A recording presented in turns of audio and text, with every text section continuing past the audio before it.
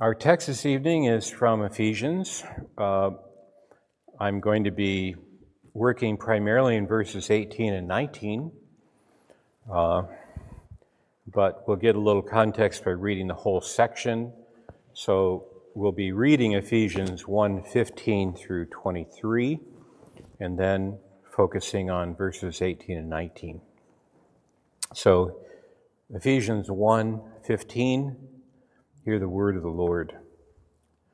For this reason, because I've heard of your faith in the Lord Jesus and your love toward all the saints, I do not cease to give thanks for you, remembering you in my prayers, that the God of our Lord Jesus Christ, the Father of glory, may give you the spirit of wisdom and of revelation in the knowledge of him, having the eyes of your heart enlightened, and that you may know what is the hope to which he has called you, what are the riches of his glorious inheritance in the saints, and what is the immeasurable greatness of his power toward us who believe, according to the working of his great might, that he worked in Christ when he raised him from the dead and seated him at his right hand in the heavenly places, far above all rule and authority and power and dominion, and above every name that is named, not only in this age, but also in the one to come. And he put all things under his feet and gave him as head over all things to the church, which is his body, the fullness of him who fills all in all. Sends the reading of God's holy word. The grass withers and the flower fades, but the word of God abides forever. Let us pray. O Lord, you have given us your word, sure and certain. It is powerful, O Lord, and full of majesty and grace. Help us to understand it tonight with your kindness through your Spirit. Give us a spirit of wisdom and revelation to that end. We pray in Christ's name. Amen. So as you could tell from the reading of the larger passage, Paul is telling the audience of his prayers on their behalf. And what is remarkable about this prayer report, as it were, Paul is an apostle and he can't help but teaching them the things that he is praying that they would know. So I want you to know these things, so here it is. And I will teach you about these things. So he prays that they will grow in grace, and particularly the eyes of their heart will be enlightened for certain things, and then he tells them exactly what it is that their heart should be enlightened about. And that's what we're at today. So he has done this with other people in his other letters. He reminds them he's praying for them. It's also a good reminder that we pray for one another and for the Church of Christ. So it's a good example of that. And here he's praying for wisdom and insight into things that we have to know in the course of our pilgrimage. These are things that are foundational for our faith and quite striking in the imagery that he paints when he talks about them. Now, it begins by saying he wants the eyes of our heart to be enlightened. And this is a very vivid image, isn't it? That our hearts would have eyes. So it's a metaphor that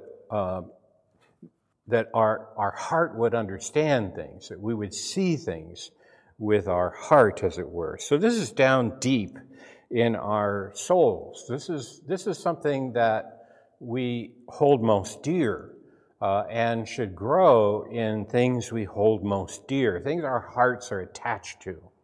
And our hearts need to be enlightened to understand certain basic things about the Lord. And so it's a very striking imagery of perception, that we would perceive certain things of what God has done on our behalf, and that we would have light for that. Now, we take light for granted in our world. Having just returned to where we lived for 40 years, I was reminded when I saw Mount Palomar how it looks like a bald Oregon Coast Range. Mount Palomar is actually a long ridge, and it has a little peak on it, very almost imperceptible, and on this peak is an observatory from the 1930s, and they cut a road up there and took the mirror up there. It's a fascinating thing. If you actually go there, I do recommend it. It's a lot of fun to go up there and take a tour of the observatory. It's still an active observatory, but you can take a tour, and it has history, and you can find out all about it. But it was a interesting thing because at the time in the 1930s when they made this observatory on this ridgeline, this peak, there weren't 20 million people living all around with lights on at night. So now they have a lot of light, light pollution in the area, so it's not as effective as an observatory because it's just surrounded by huge metropolitan areas, both to the north and the south. And there's light pollution. Well, in Paul's day, you didn't have light pollution. Cities might have torches at night on the streets. Those were the street lamps they had. But inside your house, you basically had a lamp. And a lamp is a small, usually clay vessel with an opening, and you light the oil in the opening, and you get basically, think, one candle flame for each lamp. So you'd have to have a bunch of them to get any serious light in your room. And you're not really getting any street lights or city lights through your windows. Any light that comes in through the window is from the stars and the moon, which can be quite bright, but if it's cloudy and the moon is gone, it's dark. It's really dark. I mean, dark, darker than probably you've ever experienced. And that's Paul's world. So when he says that your hearts might be enlightened, he wants a torch to be lit in your heart so that you can now see clearly. You can go outside and see with this bright light illuminating you. This is what he's praying for, that the Lord would lighten our hearts. And what's interesting is God has dispelled the darkness in our hearts to begin with. So Paul is talking to Christians, and he knows that God has already dispelled the darkness of unbelief and sin from the hearts of these people. But he wants that to continue. This is the continuing growth in God's grace that we as Christians need to experience. And Paul is praying to that end.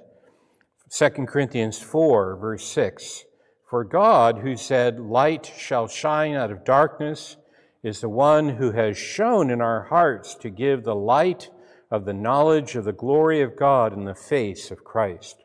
Glory is often portrayed as this brilliant, shining glory from the face of the Lord and all around God, this emanating light. This is the glory of God. And he's already shown this light in our hearts. But now Paul is praying even more we may experience the light of God's glory in our hearts so that we can see. We wouldn't be in darkness. We can walk with insight into the Lord's will for us and all the provision he's made for us. He says in Ephesians 5:8, "You were formerly darkness, but now you are light in the Lord." So he doesn't doubt that they have light. He simply wants that to grow so that they would be even more assured and confident of the Lord's provision for them. This is really important for us, that we grow in our understanding of God and his work on our behalf, what he has done in our lives and for us in Christ Jesus, and then who we are in him. You see, this whole business of light is quite striking for Paul. There was actually a scholar who basically made his name with this proposition, but I think it's very compelling. He said that the light that Jesus shone on Paul in the book of Acts at his conversion. You'll recall that Paul is on his way to Damascus, and this bright light shone over him, and the people accompanying him had no idea what was going on, and it was this bright light that eventually blinded Paul, and it was the glory of the Lord Jesus Christ. And the scholars made the point that this experience made a big impression on Paul, and it comes out, it kind of bubbles out when he talks about being enlightened. Because this was a physical, real experience that he had that made a huge impact on his Christian walk after that. He sees the Lord as light and glorious and powerful from this experience that he had, and he wants us to share in that experience. So the enlightenment that Paul wants us to have takes three forms here. Now, Paul makes it easy for us in that he repeats the opening word 3 times, and that is a way for him to organize what he says. So it's like a list. So he gives us 3 things that he wants us to particularly be enlightened about, and he uses the same word 3 times to kind of mark the opening of this. But what's interesting, and you may even note it in translation here, it's called a tricolon crescendo. That's a term I learned in 1978, and I remembered it. Can you believe it? I still remember learning that term. And this is what it is. I see it here. Oh, yeah, tricolon crescendo. All that means is a 3-part buildup so that each portion gets bigger and bigger. Starts small, gets medium, and then big. And that's what we have here in our text. This is verses 18 and 19. Now, the word that opens this is translated what? Okay? So let's look at this. Verse 18, having the eyes of your hearts enlightened, that you may know what, okay, there's our word, what is the hope to which he's called you. Not very long. Now it gets bigger. What are the riches of his glorious inheritance in the saints? That's bigger. And then it gets really big. And what is the immeasurable greatness of his power toward us who believe, according to the working of his great might that he worked in Christ Jesus, and it just goes on. I mean, this gets really big now into areas actually we're going to put off until next time. But I want you to see that what. Now, what makes this even a little clearer is it opens with what is the hope, and the second one is translated, what are the riches? But it's actually a singular word, and you can translate that to make it singular. What is the wealth? So if you want to make it parallel and make it look closer to how it does in the original, you understand it as, what is the hope? What is the wealth? And that's how this is part of why it's so striking in the original. You can see the parallelism of the words. They repeat. And this is not the only place. It's not the only place Paul does this. It's not the only place this is found in ancient literature. This is actually fairly common and quite striking. So the first one, we're going to talk about each one of these. The first one is hope. He wants us to know what is the hope to which he has called you. Now our translation has determined for us what this means. You could understand the original as saying, the hope of his calling. And sometimes it's translated that way. The hope of his calling. And what our translators have done is interpret it to say, the hope to which he has called you.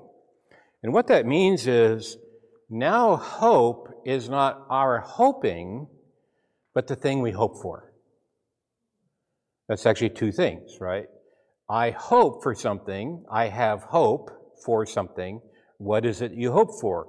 Well, my hope is this, and that's the thing I hope for. So we use hope the same way as Paul does. It has 2 different possible meanings. Now, I think our translators have done a good job. I agree with them. That's a very helpful understanding. So that Paul wants us to know the hope to which we have been called. So we have been summoned by God. God has sent out a decree, and he has sent out a decree, and he has told people, you must come. You have an invitation. It's a royal invitation with a lot of trumpets surrounding it and people marching into your house and saying, you must come. And what he has called you to is hope. It's not a bad thing at all. He has called you to hope. He has called you to life eternal, to have hope in this hopeless world. That is what he summoned you to.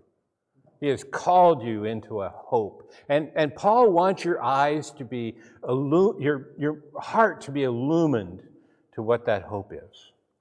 And he's going to tell us a little bit more about that. But that's what he is talking about. Later in Ephesians 4, verse 4, just as also you were called to the one hope from your calling. You were called to one hope from your calling. So we all have the one hope. And this is chapter 4 of Ephesians, which you may know says, for there's one faith, one baptism, one Lord and Father over all, one hope.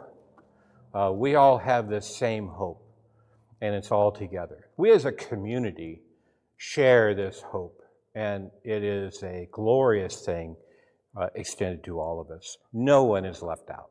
We all have an equal share in this glorious hope to which he has called us. Well, now we have a second thing. So the first is, what is the hope?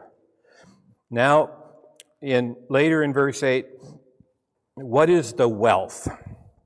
Now, our translators have made a decision here, and there are a couple of ways to put this. As I mentioned, they say, what are the riches? There's nothing wrong with that. It's just, in the original, it's singular, and it's just easier to see the parallelism if you say, what is the wealth?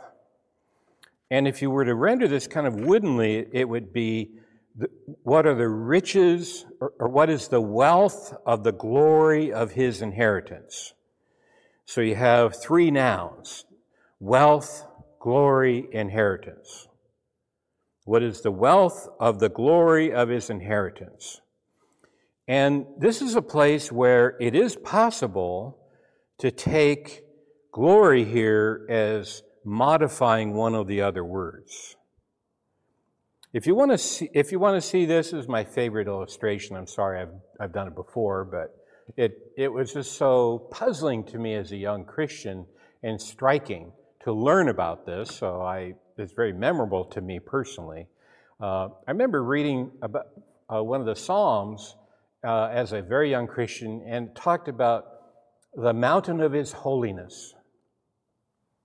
And I thought, what in the world is that?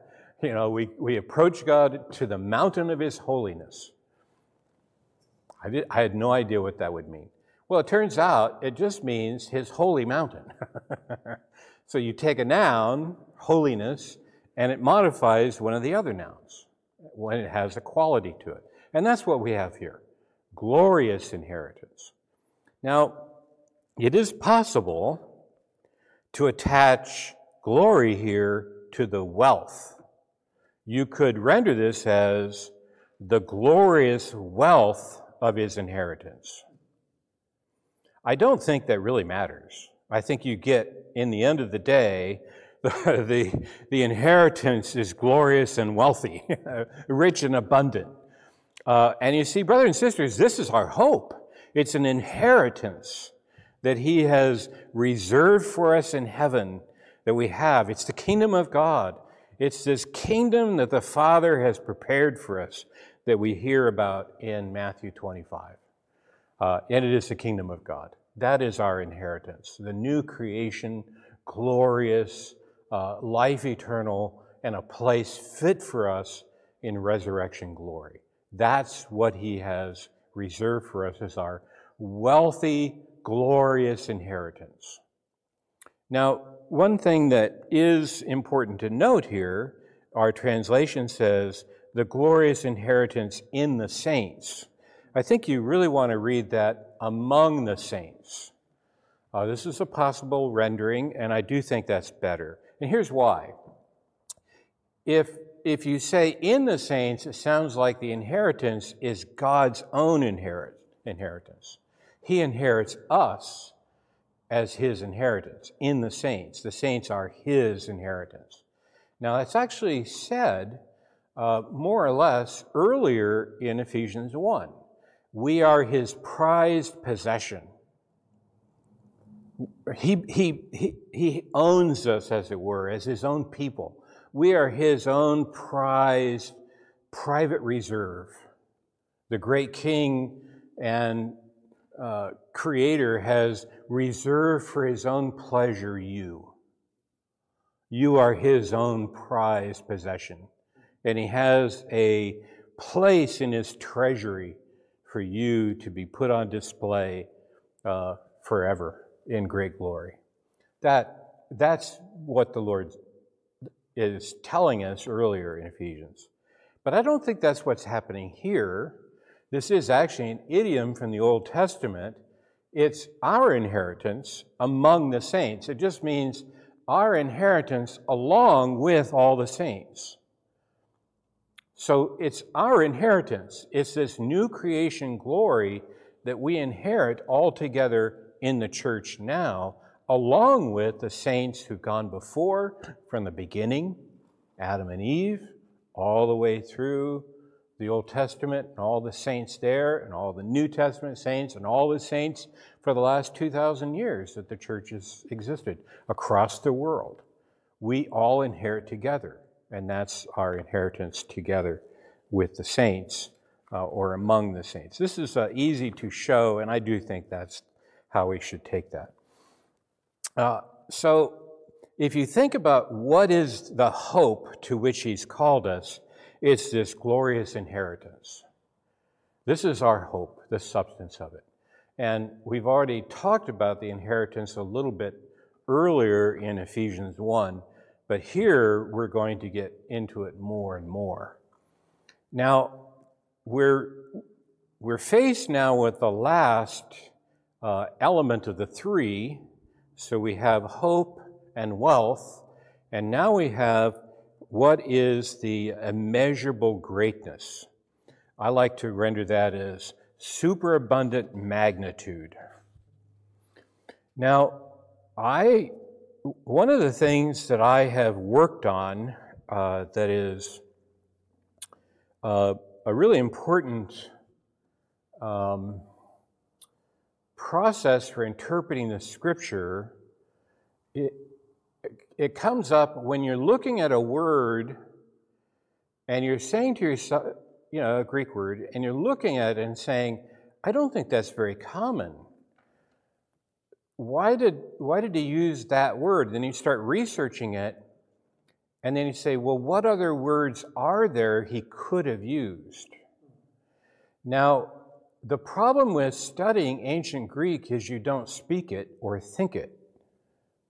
So I can read ancient Greek, some passages quite well, but I don't think in it usually. I can sometimes read a text after nearly 50 years of studying Greek. Yes, I did say nearly 50 years, shocking to me. But I can sometimes look at it and not convert it to English, but not very often. Usually it's not that process. Now here's a problem with that. You have to know the other words that are possible, and it's not easy to get that. You basically experience, and you start thinking about it. You start basically mentally keeping track of terms that mean that. Now here's why I'm bringing this up. Paul helps us here. He basically uses all the words for power possible in Greek. Here they are. If I want to know words for power, I just go right here. This is really magnificent. He basically just throws all the words for power and then adds this notion of superabundant magnitude of his power. And so here are the words. in verse 9. What is the superabundant magnitude of his power toward us, I believe, according to the working or effectiveness, that's a power word, of his great might, his great strength. And then he uses a couple of other words as he goes along. This is just lavishing upon us the power of the Lord toward us. And notice what he says. I want you to know, I want the eyes of your heart to understand the power of God unleashed on you in Christ Jesus. The superabundant magnitude of his power. It's a supernova. That's what happened on the cross and resurrection of our Lord. And it was unleashed on us. That's what Paul is saying, and he wants us to understand that. So if we're going to understand that, we're going to have to do it next week. And it's only because there's just so much in the next verse, verse 20, that I want to look at that, focus on that. But I wanted you to see where we're going, because this is the magnificent working of God toward you. And brothers and sisters, here's something I want you to reflect on. If you were here this morning, most of you were, all of you were, you heard about the challenge of professing the Lord in the face of all the opposition that we face. You have the power of God unleashed on you to stand firm in the evil day. Your inheritance is the God who created the sun and the moon and all the stars. That's who we're talking about here. And our Lord Jesus Christ, all things were made through the Son. He's the one who became incarnate and the one speaking to us in that text. The one speaking to us in that text made the sun and the moon and the stars. All things were made through him. So that's who we're dealing with here. He has all power to protect you and to preserve you, that even if you die, it is not lost to you. It is only gain through his power and his inheritance reserved for you. That is our hope. Let's pray.